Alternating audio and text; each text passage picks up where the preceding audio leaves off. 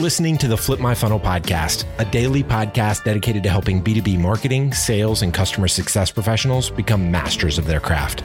It's Thursday, and today you'll hear an episode from our Takeover series.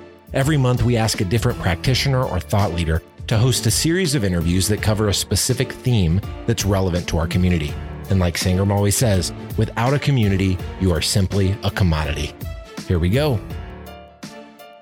There it is. I hit record. And dude, we are like live. We're cranking. We're on this thing. I can't wait to introduce you to everyone. Guys, this guy is a marketing motivator, a disruptor, tells it how it is on LinkedIn as how I just keep seeing him on there, just ranting about stuff. People are thanking him. I'm thanking him. Like, great point, man. It's one of those people, the kind of people you need to follow, right? Where you don't have time to necessarily research a million things.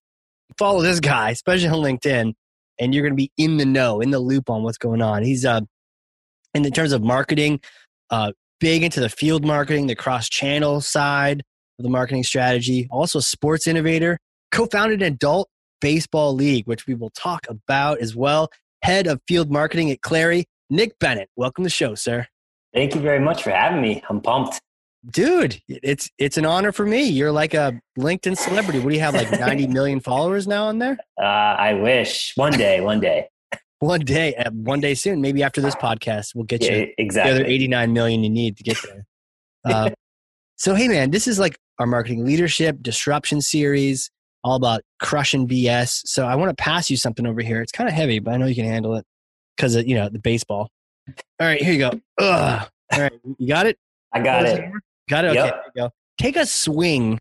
Take like a home run hitting swing at some kind of marketing myth, bogus strategy, misconception. Set the record straight once and for all.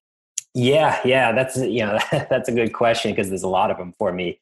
I know. I think the biggest thing is, and this kind of came up recently, that sales are the best marketers out there. And it's funny because I've had a few salespeople tell me this recently, like, marketing's not hard. Anyone can do it.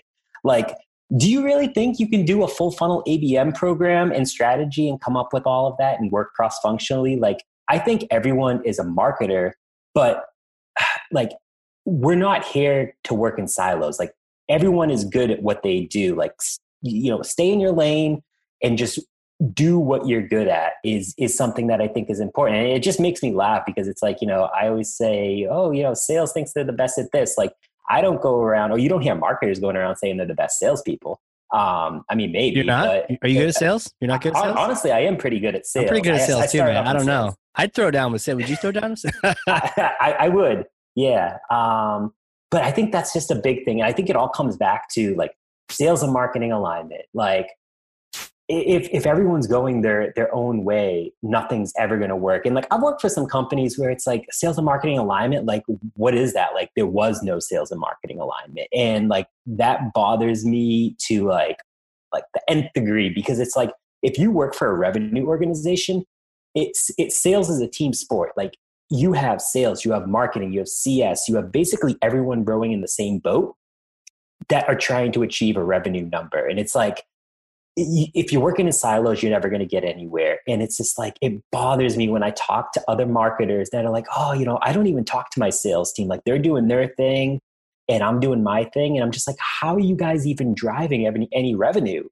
And which kind of leads me to my next point, because sometimes marketers only care about MQLs. Well, hold on a second. We got a whole, we'll destroy the MQ in a second, but okay. You said a couple really cool things that I was writing down here. So this is clearly false that like sales just can't pick up. They're not on the walk-on varsity squad here. They can't just pick up like sometimes marketers don't even know what that stuff is, let alone someone in sales. But you mentioned the whole idea of like, is everyone a marketer? And I wonder about that. Is everyone a marketer, or is the idea that like customer experience is in everyone's bag, or what do you think?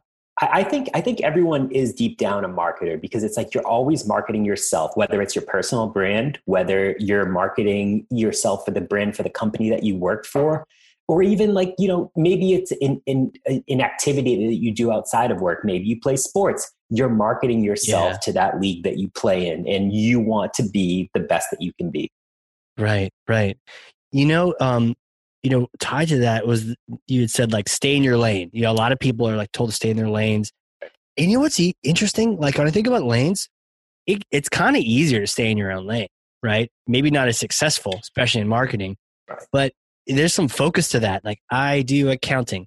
All I do is accounting. I do like, I'm just going to work on my queue, or if I'm like SDR or something, I'm just sales. I'm just going to work on my lead queue or something and don't care what your programs are.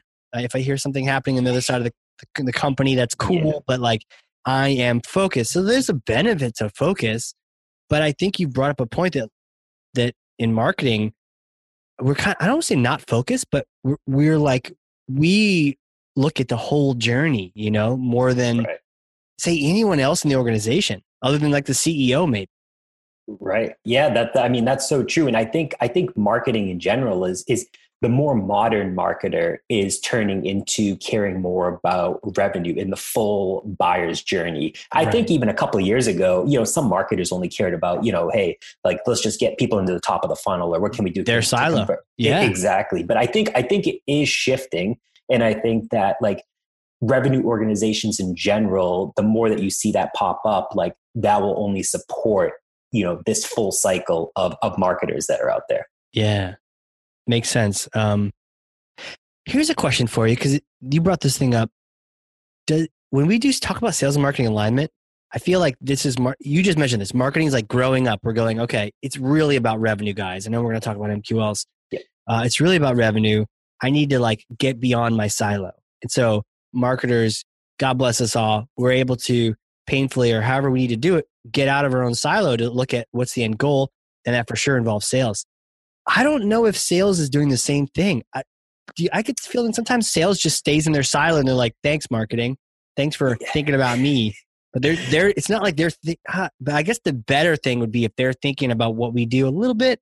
I mean, do your job, but like, let's collaborate truly, not just like we're serving you, but you're just in your silo, That's true. And I think, if you look at like a company, if they have like more of a commercial sales team and an enterprise sales team, I feel like the enterprise sales reps are used to doing things a certain way, especially the ones that have been like long tenured. Whereas like some of the commercial sales reps, they're a bit younger. They're a bit more like, they just want to do the best that they can. And they do care more about marketing. But I mean, I think it also varies company to company. I mean, Clary, the sales team does care a lot about marketing, and they do want to stay informed. They do want to play a big part in it. But I've also worked for companies where it's like sales stays in their lane, and like they're just like, oh, whatever marketing gives us is fine. But like at the end of the day, I still need to go out and close business, and I'm not going to like have anyone hold me back or help me.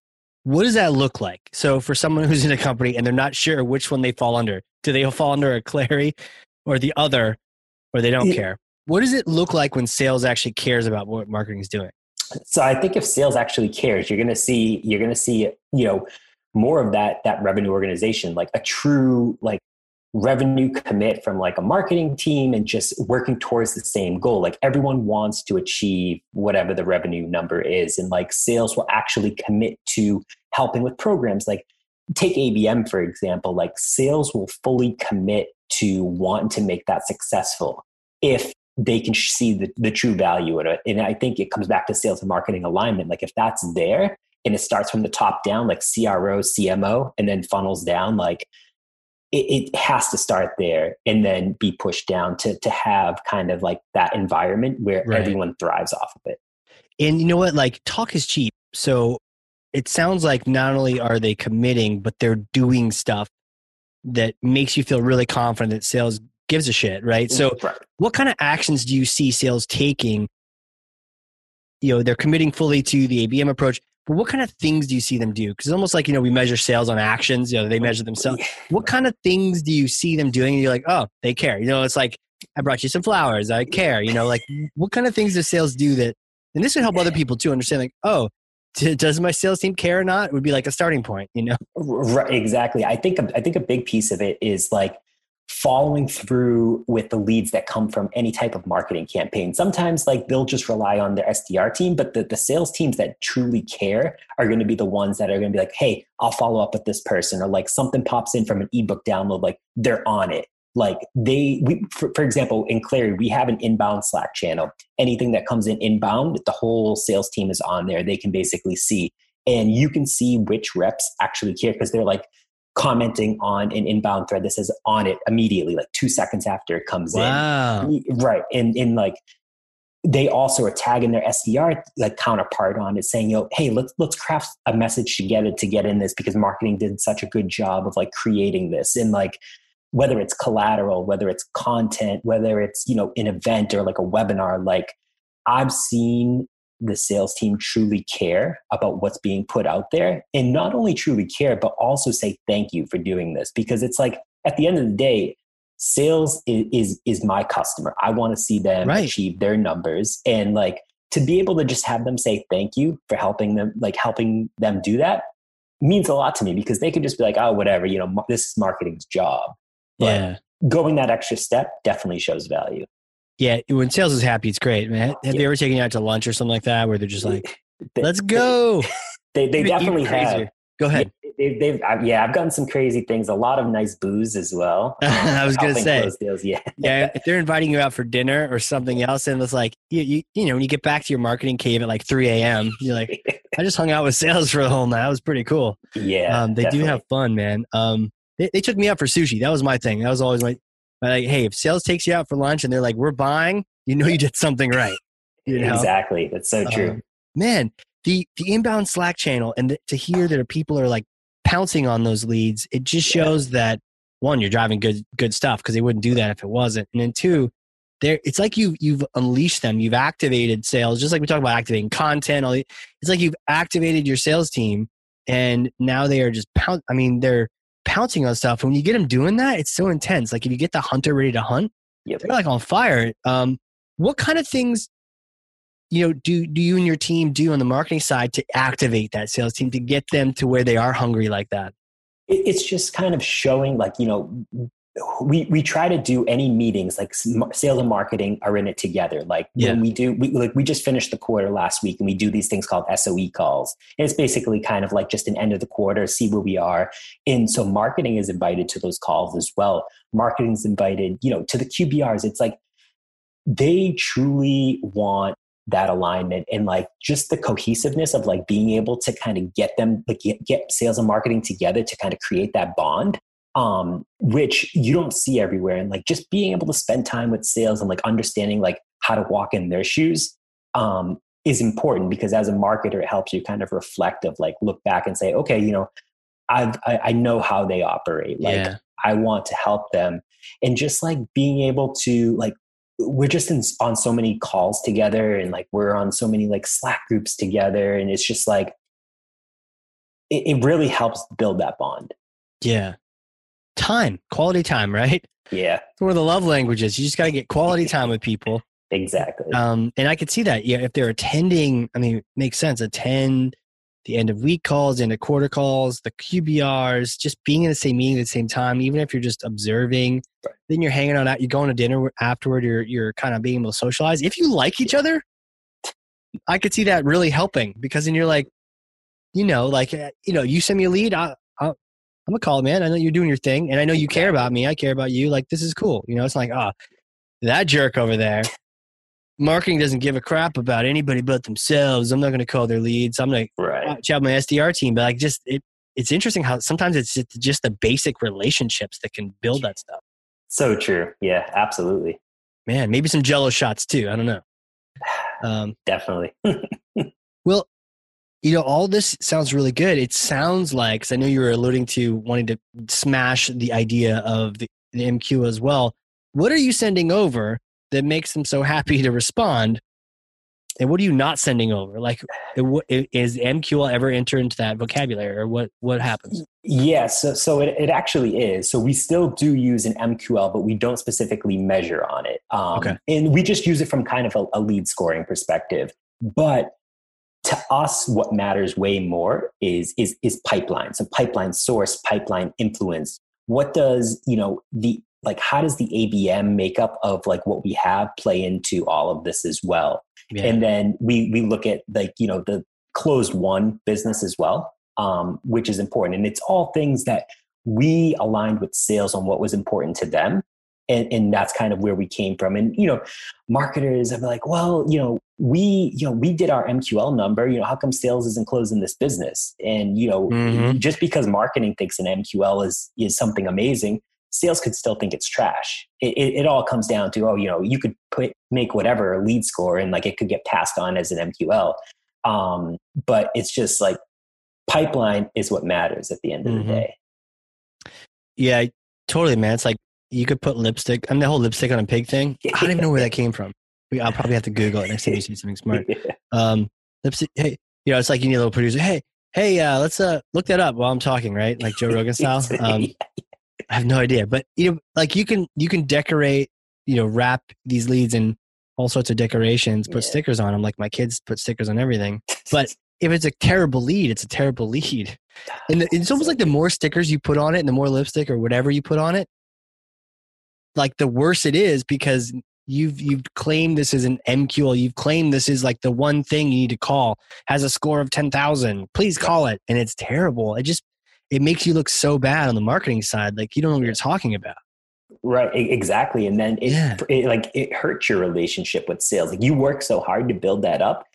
This is how you destroy a relationship, passing over shitty leads. Talk more about that. Cause we talked about activating the sales team. Like it sounds like that deactivates them, is sending them shitty leads. Any other thing, or maybe that's just the key thing, but what kind of things will demotivate and deactivate your team? I think just, make it like obviously passing terrible leads over, but also not informing them of what campaigns are actually running. Like they're getting all these leads and like, there's so many tools out there that are saying, oh, I'm getting all these marketing actions, but I don't know what this is. No one told me what was going on. And like, maybe it was an ebook download. Maybe it was, they attended a webinar, but it's like, if they were like, if I actually knew what was happening, then it would be way easier on me on how I know, like how I need to follow up with this. And I think it comes back to basically like, when I think of field marketing, it's just like, you're the strategic advisor to that sales team. Like they should know every single thing that is happening across the marketing organization. And like, you're that point person. Yeah. Yeah. Play point. Okay. All right. Measuring on pipeline, not on MQLs. Definitely. How do you measure the pipeline? How do you measure the fact that you did anything? Or is it really just all sales' fault? They sold all these great things. Their pipeline, the sold pipeline comes from them, and the unsold pipeline comes from you. Like, how do you differentiate? Yeah, so I mean, we definitely use a few tools. Okay. We use Salesforce, and we use Visible as well. That will kind of help with like the reporting and attribution standpoint of it. But it's just like, before that, just Salesforce reports, like making sure everything's tied to a campaign and making sure that it all flows properly, making sure that the lead scoring is in there properly as well. And that's kind of, that's what I'm gold on at the end of the day is pipeline sourced and influence. And we kind of think of influence as like any touch point within a buyer's journey versus source of something, just like a first touch point. Got it. So you're tracking the first and you're tracking all the other touches across the board. That makes sense. Exactly. Yep. Yeah, because otherwise, I mean, I see so many people just track the touches across the board, and then where do you go get more of these? I don't know. Like, what was the first touch? Cool. Go there to get more of these things, and then influence them. That's cool.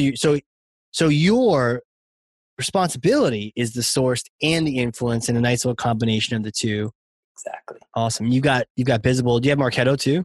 We do. Yep. I was gonna say because they bought them, so it's interesting. You have Salesforce. They're like these dueling platforms that are they annoying you yet? Trying to get your business to one platform, the other yet?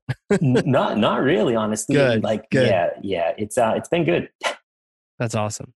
How does ABM fit into that?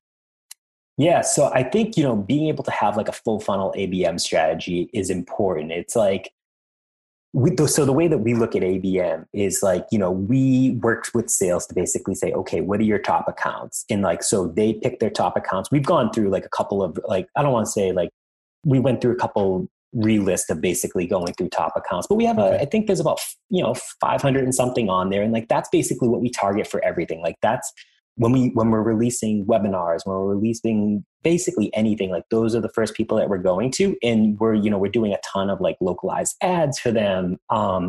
And we use 6sense basically from an intent data perspective to basically get a lot of that information. And so like our demand gen team kind of houses and like runs all of that. Yeah. But we use that reporting to basically help us figure out, what's the path forward to a lot of these accounts. And it ties nicely into Salesforce as well. So, the rep can even go in and see like, from a lead perspective, what's important from like their intent score, like how, where are they at from like a lettering score of like to purchase.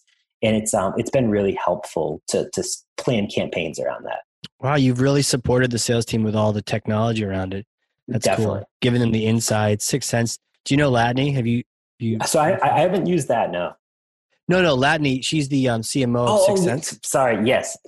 Okay, cool. Because if not, I'll connect you because she's freaking fantastic. Yeah, I am connected to her. That's awesome. I'm sure you could. I'm sure you could connect me to people. I think you're probably the more connected LinkedIn person than I am. Quick side on that. Do you auto accept everybody? So I don't. Well, I used to. And I was just like, I actually switched to a follow button versus a connect button just because I was getting like so many random people. And I was just like, I'm only connecting with the people that like fall into like my target market basically. And like anyone else can follow me. Just because it's so much easier than trying to like auto connect with everyone. And then like they pitch me immediately 2 seconds after I connect with them. Man, and it's a hard delete for me as soon as that happens. I block those people with a vengeance.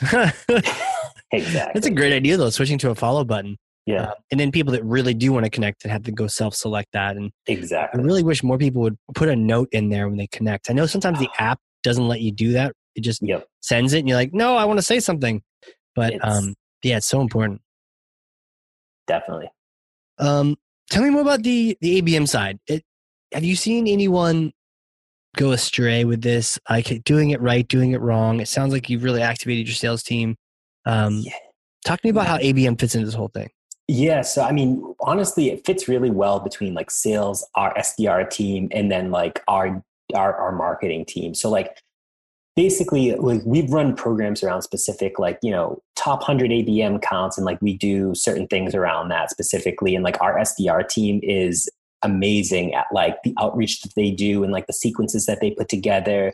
And we do a ton of personalized outreach through like using like Sendoso and around like our ABM accounts. And it's just been like huge in the amount of ABM accounts that like we've been able to get a hold of that like the rep like never could get a hold of before.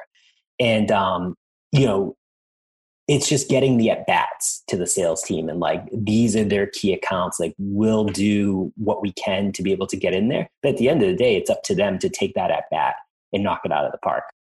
Right. How do you line that up? Because, sometimes you don't know too much about them beforehand or they don't know you. And it's like, you don't want to be it's like just because you focused on them, but now you don't want to be the creepy spammer like we just talked about on LinkedIn. Right. So how do you get sales those at-bats?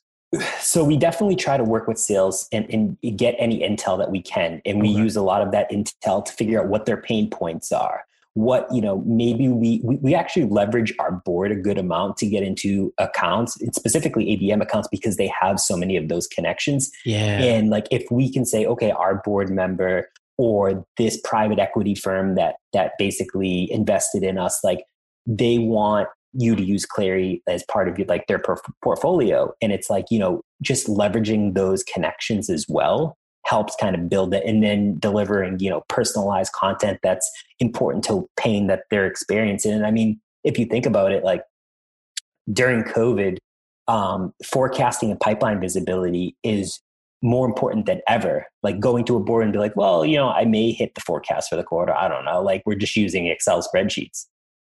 Right. And for the record, you can't say that to a board. Right. Exactly. That's how you get fired. Yeah. Yeah. No CEO can survive a conversation with the board saying, not really sure about this quarter. No idea. Exactly. 50-50, flip a coin, anybody? They're like, cool. We're going to post on LinkedIn for our CEO tomorrow. Okay. Sweet, man. Well, what do you think the future, what, you're connected to so many people, you're seeing so many different things happening. You've got a lot of great tech. What kind of stuff do you see coming around the bend in the future that maybe we should keep our eye on or watch out for, that kind of thing?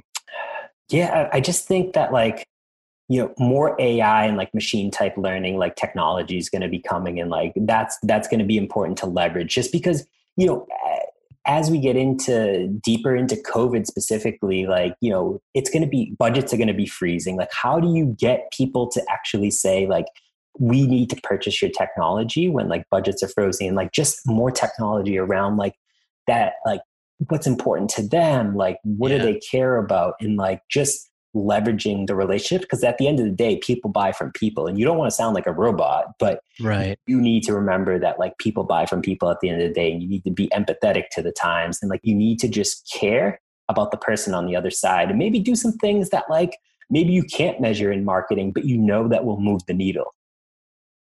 Mic drop right there. That's it.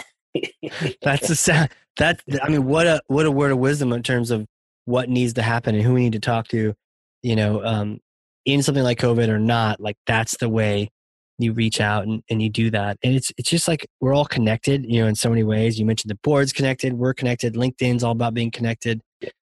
What's your take on communities? Are you in any communities? Fellow definitely. Marketers rubbing elbows. What's your thought? So that was another thing. There's never been a marketing community out there. And so I am a part of a few communities. So I'm a part of Revenue Collective, which has helped me a tremendous amount, because there is a lot of sales and marketing leaders that are in there. I'm also a part of a but real quick, it doesn't feel like a marketing thing, because I'm not in it, so I don't know. But it doesn't.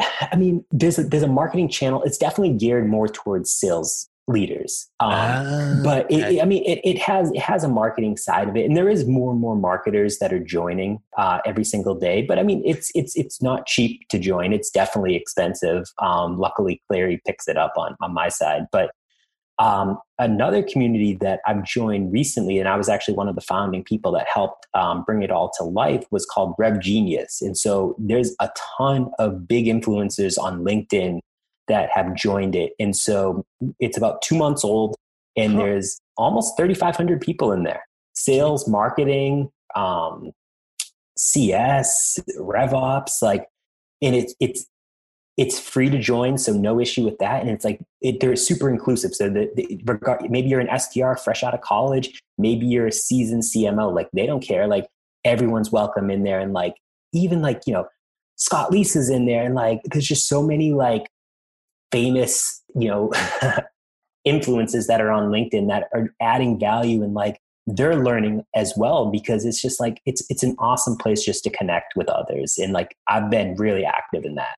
And you're in there, right? So exactly. Right. You mentioned Scott, but it's you're in there, other people. I think this is important, especially as we get more and more virtual. We can't always be having happy hours or meetups as much. It's some kind of group. It's, whether it's collective or the Rev Genius. What makes it different? Definitely the cost is different. And what kind of things happen in these groups? Do you a meeting, you burn effigies, or how does it work? Yeah. So, there's a lot of basically webinars around, really interesting things. I was actually just listening to on Revenue Collective, a past kind of episode around understanding equity, stock options, straight talk. And it was basically just these executives that have gone through different things, because I was trying to understand it a bit more, and anyone can join and just listen more about that. And on Rev Genius side of it, they do a ton of roundtables. If you want to learn more about RevOps, if you want to learn more about marketing, specifically topics around marketing, they hold weekly roundtables, and you can just join and jump in on the conversation. And we just did one last week on ABM. It was huge. People that didn't really have ABM experience, but they wanted to learn. And it's just, right. It's so awesome to be able to be part of a community where if you put a request out there, or a question, 30 people reply to you within a couple of minutes. Really? Yeah.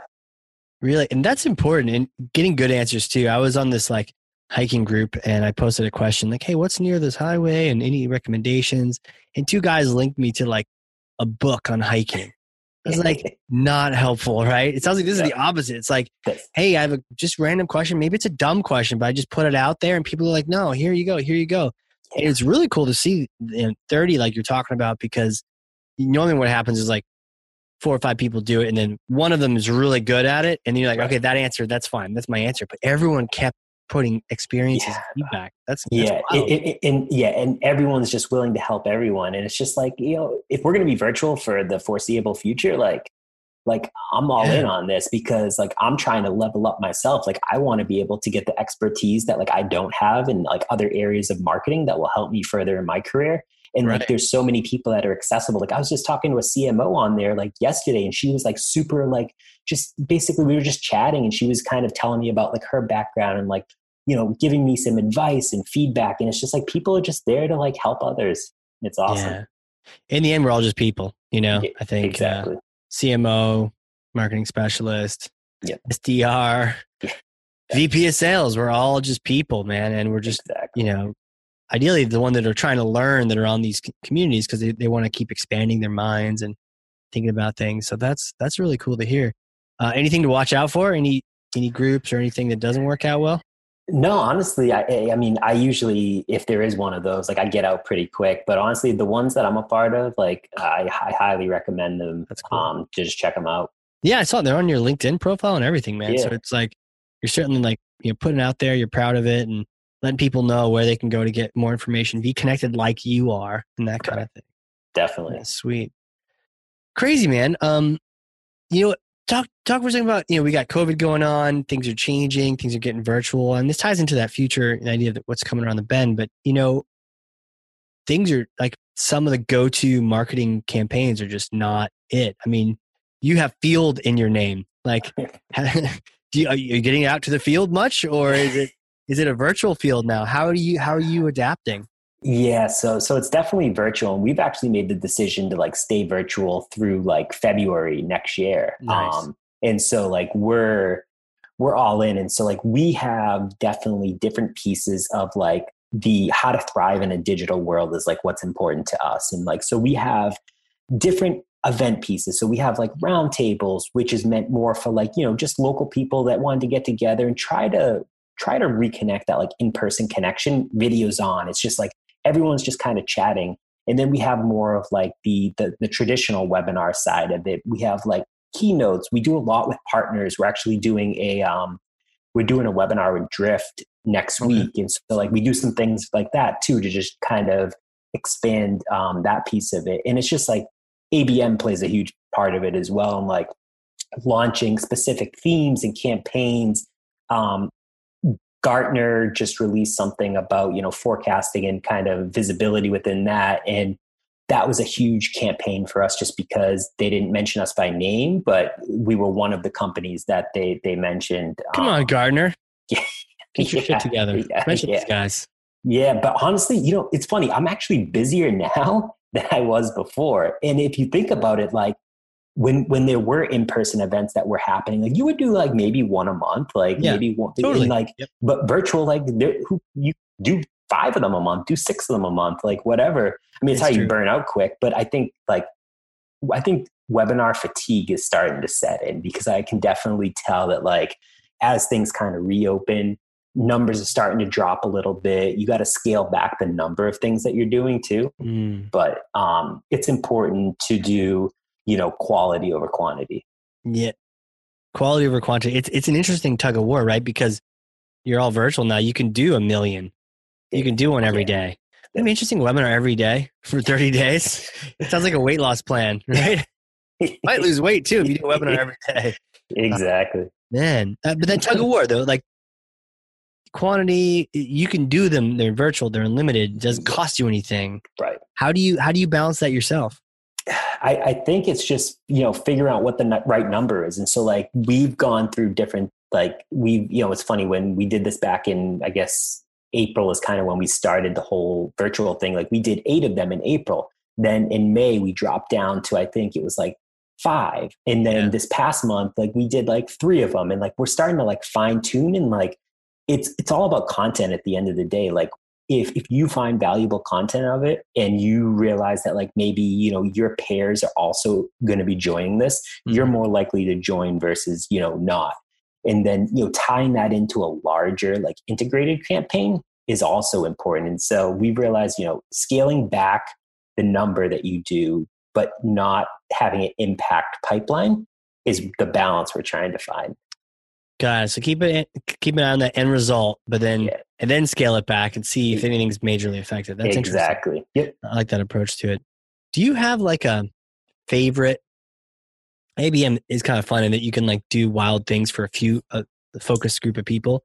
Do you have any favorite reach outs or any favorite, like, let's say gimmick, but way to get attention? I mean, you're getting all these at bats for your team. Do you have any? And it's just you and me talking. No one else is here. So, do you have any cool tricks with that? So I think, you know, something that's been really cool is like virtual wine, like basically, no, I don't want to say virtual because it's actual wine, but like just using like wine as like a way to get more people engaged. Or another thing is mixology classes. Like you can get like virtual mixologists to come and like you basically send in a gift card to the people where they could purchase the ingredients themselves. They have to purchase the alcohol, but it's just like a fun thing for them to like split up the day versus like sitting on a webinar all day and really getting nothing out of it. Or maybe, you know, you're purchasing dinner for them as well. And so, you know, a couple of those things definitely make a big difference. And I mean, they can get pricey depending on how many you do, but if you're really focusing on like your ABM accounts and like, you know, either you're 1-to-1 or 1-to-few, like going out a little further on that, it makes a big difference. It's like an experience that people can have. Do you have an issue? Because I'd love to send everybody one. Everyone listening, I'd love to send you one. I don't know your address. How do you, especially if they're at home versus at work, do you just send it to their office and hope somebody drinks it? Or no? So surprisingly, people have been pretty open about giving us their home addresses. I don't know if maybe like we're pretty clear about what we're going to send them, and like we do tell them like, hey, we're not going to like basically spam you with a million things after, but like, you know, if someone asked me like, hey, can I get your address? You know, I want you to join this event, and like I'm going to send you this wine and like a little bit of something to go with it. Like, yeah, I'd do it. Like, hey, you told me what you're going to do, and like, what's the worst that can happen? Even now, is that like the first they hear from you? It's like you get your very first email and it's like, you don't know me, we just met, but I'd love to send you something. It is, yeah. And you know, it's people are more receptive. I don't know, maybe it's because we sell to like revenue leaders. Maybe in another industry would be a little bit different, but it's like revenue people drink a lot of wine. Amen. Isn't that that question on the application for Rev Genius? You know, how many bottles of wine do you partake in? Exactly. That's cool though. And people are like, sweet, thank you. Do you tell people they're in your top ABM tier, or do you just treat them like that? And is there anything to be gained, like meta being like, hey, you like ABM? We do too. We're coming after you. No, honestly, we keep it pretty, like, we don't really tell anyone. We just kind of keep it, you know, hey, you know, you're a top account for us. And like, you know, we're really invested in your success. Yeah. We talked about you last week on the ABM call. Exactly. And they probably deep down know that. They might. You know, that would be cool though, to come to a realization, be like, man, I'm on an ABM campaign right now. Like, that'd be fun. You'd be like, yeah, my first one. That's how you know you've made it, people, when you end up on somebody else's ABM campaign. Exactly. You know what? Actually, I was going to say I've never really hit that, but I have. Back in the day, Terminus targeted me, and they got me like a mason jar with my logo on that mason jar, nice, full of like chocolate and vodka and all sorts of stuff. And they're like, come get this present we have for you at a conference. And it was like that. I still talk about it to this day. Like years later, I'll be like 90, be like, remember that day Terminus got me that thing? And right. So it's cool. You feel special when that happens. So I can see how these people are like, I'm sure there might be 1 out of 80 who's like, no, weirdo, don't send me wine. Like, cool, I'm going to drink your wine. Meanwhile, the other 79 are like actually happy with it. Exactly. Yeah. I'm still waiting for someone to like put me in their ABM like program. Like, I don't get anything. Like, if you're what's listening, your email address? Yeah, I'll give you my address too. We'll put it in the show notes. Yeah. Anyone that wants to target you, Yeah. perfect. They can follow up. It sounds like maybe make your dreams come true today. You know? Exactly. Everybody gets an ABM campaign. You get one, and you get one, and you get one. Oh man, that's crazy. Well, who are you, dude? Like, how did you come to all this experience and knowledge and wisdom and become such a connector in the LinkedIn community? Can you take us back in time, like little Nick days? What was it like growing up? You know, where was it? Yes. So funny enough, so I grew up in a city right outside of Boston called Waltham. And I played baseball all when I was younger, and I was just like, I was into sports, and like, I wasn't a great student. I'll be honest with you. Like, I was just like, baseball's life. Like, that's whatever. And, when I got to high school, it was still important to me. And I was just kind of doing my thing. And I was like, this is, I didn't want to go to college. I was just like, I can just go find a job doing something. And like, I didn't really know, or maybe I'll get drafted to the pros one day. Right. Yeah. And, well, funny enough, because I used to be able to throw about like 89 miles an hour. And is there a threshold you have to hit to be able to like be in the pros, or? I think if you could throw like mid to high 80s, like it's usually pretty solid. Especially being a lefty. Yeah, I mean, you'll at least get a shot at like a minor league deal. But I ended up getting to college. I went for sport management, which I was just like, I told my parents, I was like, if you're going to make me go to college, I'm going to go for sport management and I'm going to play baseball. And they were like, okay, what are you going to do when you get out? I said, I don't know. Who knows if I'll even make it out? Like, I'm just there to play baseball. And so I went, and it was like, it was fun. Like, I learned a lot in college, and like, it was my first time actually kind of like living out on my own. And like, cause I've always like lived with my parents, and I was like, oh, this is great. Like, so many fun experiences. And just like met a ton of awesome people, and got to graduation, and I was like, oh, well, I guess I really have to think about like what I'm going to do from here. Like, like I didn't make it to the pros. Like, no one offered me a deal. And so I was like, all right, maybe I'm going to be a big shot agent or like an athletic director. Okay. And I got out of school, and I was just like, okay, you can't do any of those things without like more, like a larger degree, or like getting in, some type of money invested into it. And I could go sell tickets for the Red Sox, making $10 an hour. I was like, did I really just go to college for that? Like, that's pretty lame. But I actually went to sales right out of school for basically a local company. I was doing inside sales. It was for a tooling company. And so like, I was taking phone calls all day from like construction workers, basically saying like, I need this drill. Like, they were like rattling off names, and like, I had no clue what they were talking about. I looked it up in a computer, went and got it, and came out and gave it to them. But I was like, oh, this is terrible. Like, I can't imagine like doing this any longer. And I ended up working for a company called Motorola, which is a big, well-known company. And so like, my account was AT&T. And so like, I would go up against the iPhone every year. And so my job was to get these AT&T franchise dealers to purchase our product and try to push it over the iPhone. So like, I was coming up with like spiff programs for them. Like, I was going around like training all of them and like trying to get them to do it. But it was a battle that was just like impossible to fight, because, it's just, you could never do it. And so I was like, this is okay. And did that for a little bit. And I came across like the field marketing side of it.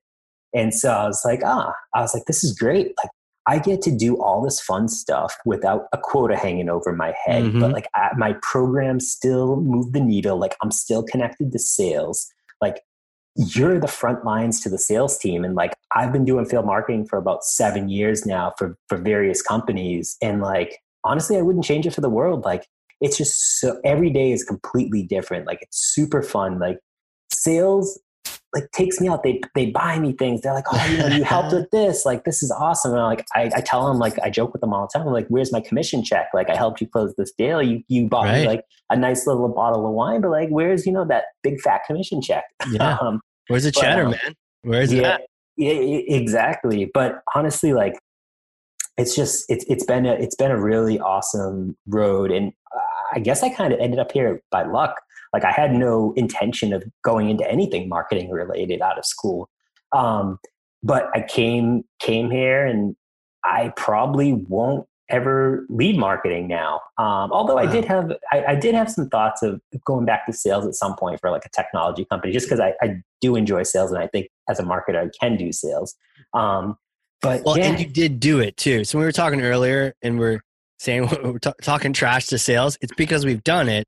And so it'd be a different story if sales is like, I could do marketing. They've never done it before. You don't know if you could do it. Right. If they have, great. I feel like people that have done like what you've done, do both. You're way better at both, or whichever one you pick, because you understand there's two sides. You understand what they're like. You played baseball. Sales is a lot like a baseball team, so it's like, yeah, totally get it. Yeah, that's so true. And it's like you walk in their shoes, like, you know what they're trying to deal with. And like, I always tell like newer marketers, like, what could I do to basically like up level myself? And I'm like, you should try like doing sales as well. Like, especially if they haven't done it before, because I think it's important for every marketer to do sales at some point, because it will only benefit you in the long run. I agree, man. Just whatever it is. And you're the tooling sales, it doesn't even matter. I sold tuxedos to bridezillas, like nice. Whatever it is, just to get rejected 1,000 times a day, to get some successes and feel the success of some cash in your hand and ringing the bell. Like, there's a cool stuff to that culture, but then you understand what's driving your customer. Like you said, sales is my customer. Now you understand them better. I mean, that's the whole point, right? We always talk about doing customer research. Well, sales is your customer. How about doing some customer research on them? Exactly. Yeah, that's spot on. Sick. So you found this thing where it's like an intersection of all of that.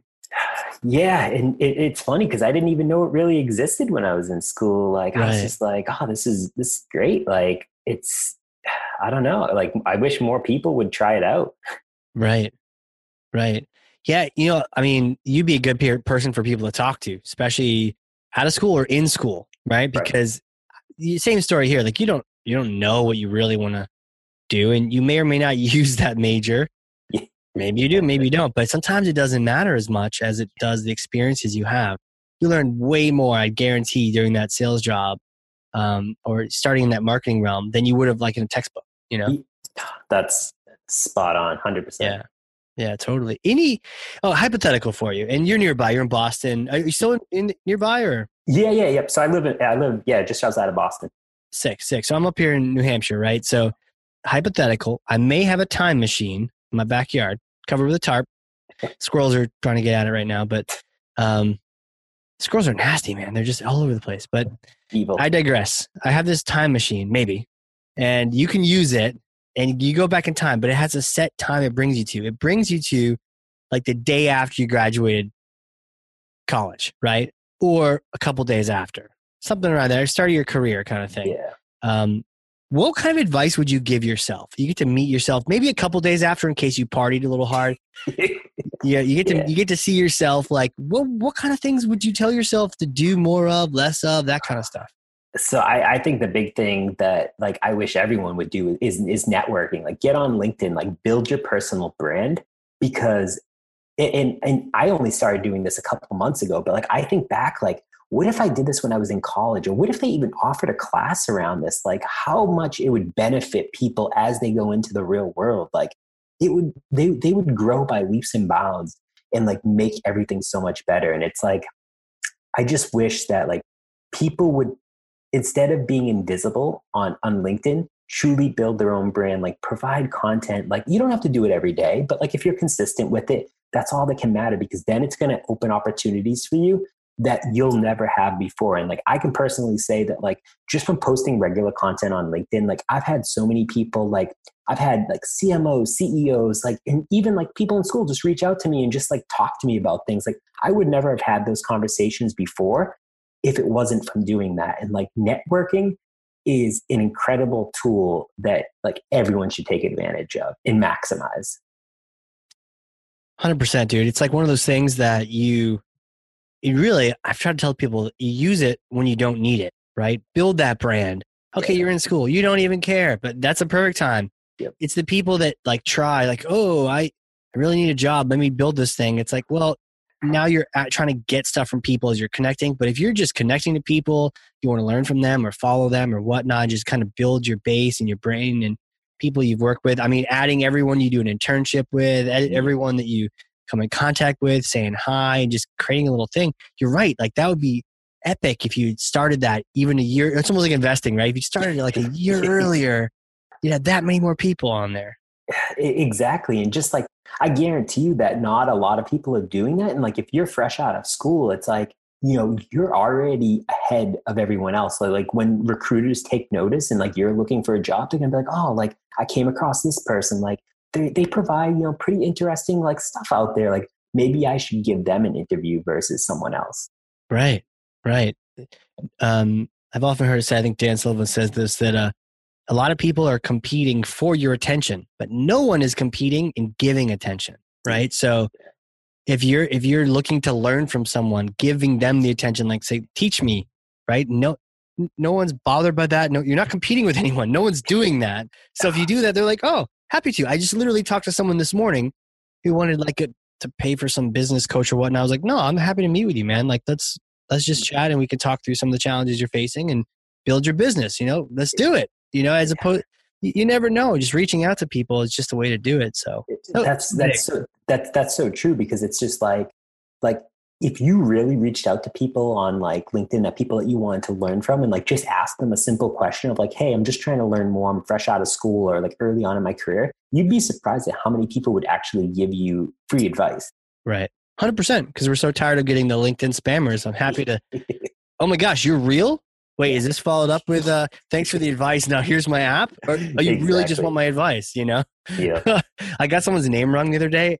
And I was like, oh, no. I was like, this isn't spam, I promise. But I was like, oh, I'm so screwed. It looks like I just like spammed them and got the name wrong. Oh, man. But, you know, you mentioned all the people you're chatting with, having these conversations. You ever thought of doing a podcast? Honestly, like I have a 2-year-old and like, it's just, 2-year-old's tough, man. Yeah. It would be so time consuming. And then I still play baseball too. And it's just like between work and everything else, like it's just like just being able to focus on my regular job is enough. Oh, for sure. Especially if you're still playing ball. That's fantastic. Yeah. Man, do they make you wear masks on the field or how does that work?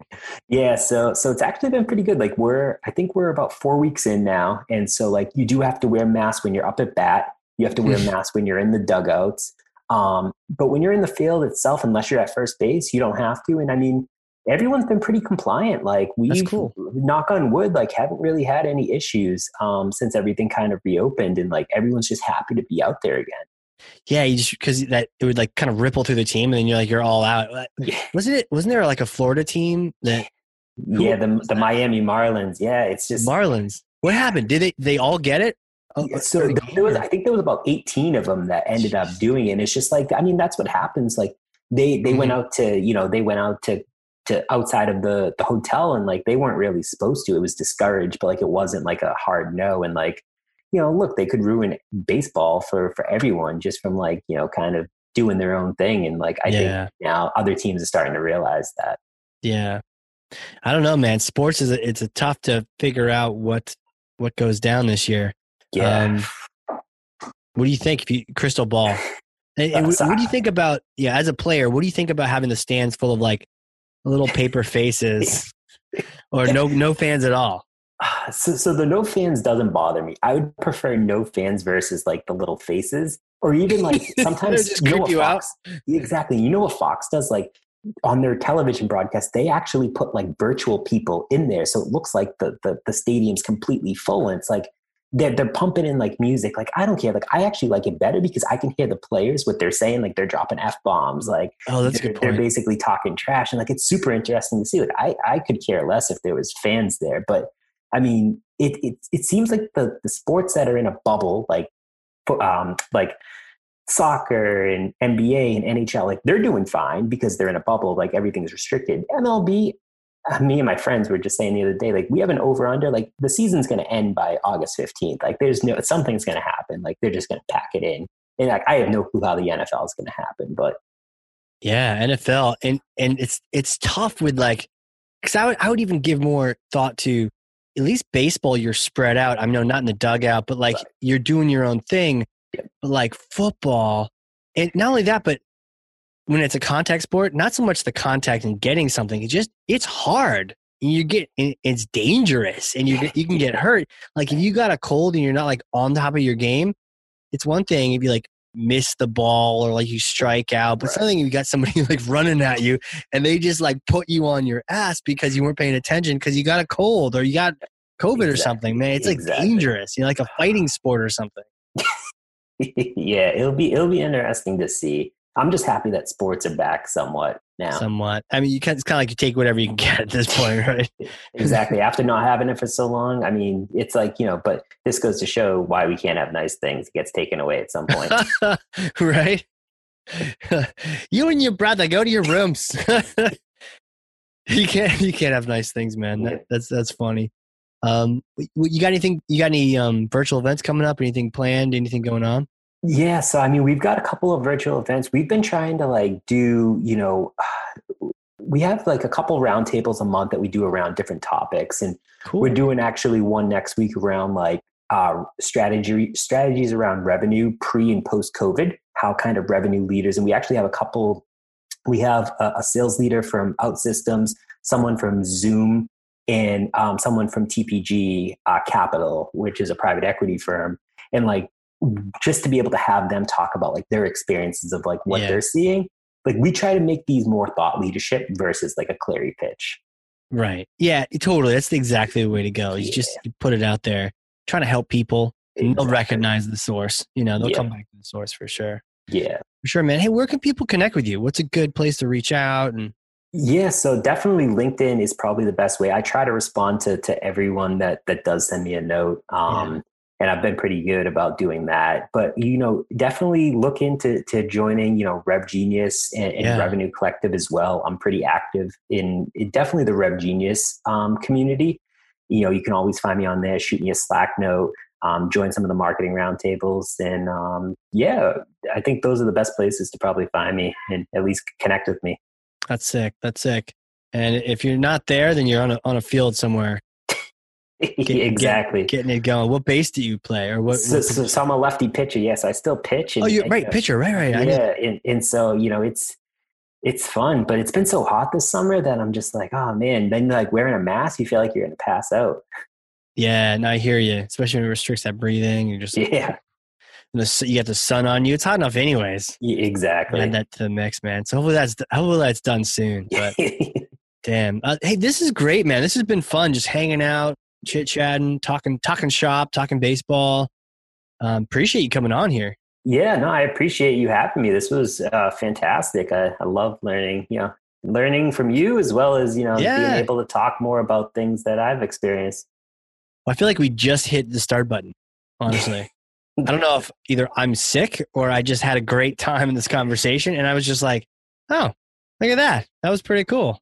But to your point, I learned a bunch from you today. And to those people listening, if you learned something, and I know you did, share this because I got 2 pages of notes over here, front and back. If you learned something, share this episode with someone else. And as you learned today, one of the great places to do that is LinkedIn. And Nick, I've been saying this, and tell me if this is right or wrong. What I'd like to tell people is like, don't just share it, but pull what you learned, right? Put some takeaways in the top. And then, tag me, we'll hop in, have a conversation, engage, that kind of thing. Any other advice for people around LinkedIn? Yeah, no, definitely, put the comment out there, put your spin on things. And just like you said, put your key takeaways there and tag the people that are relevant, because if you tag me on something, I'll definitely comment on it. Like I'm all about the engagement and like giving back as well as trying to like learn from others too. So boom, there it is. I'm not just full of it. See, this is the way to do it. This is the master class right here. Man, this is great. Man, I'll have to have you come back on and see what baseball is like a couple months from now and just check in and that kind of thing. Definitely. Yeah. Awesome. Well, for those listening, this has been the Hardcore Marketing Show. We will catch you all next time. You've been listening to the Flip My Funnel podcast. To make sure that you never miss an episode, subscribe to the show in your favorite podcast player. If you have an iPhone, we'd love for you to open the Apple Podcasts app and leave a review. Thank you so much for listening. Until next time.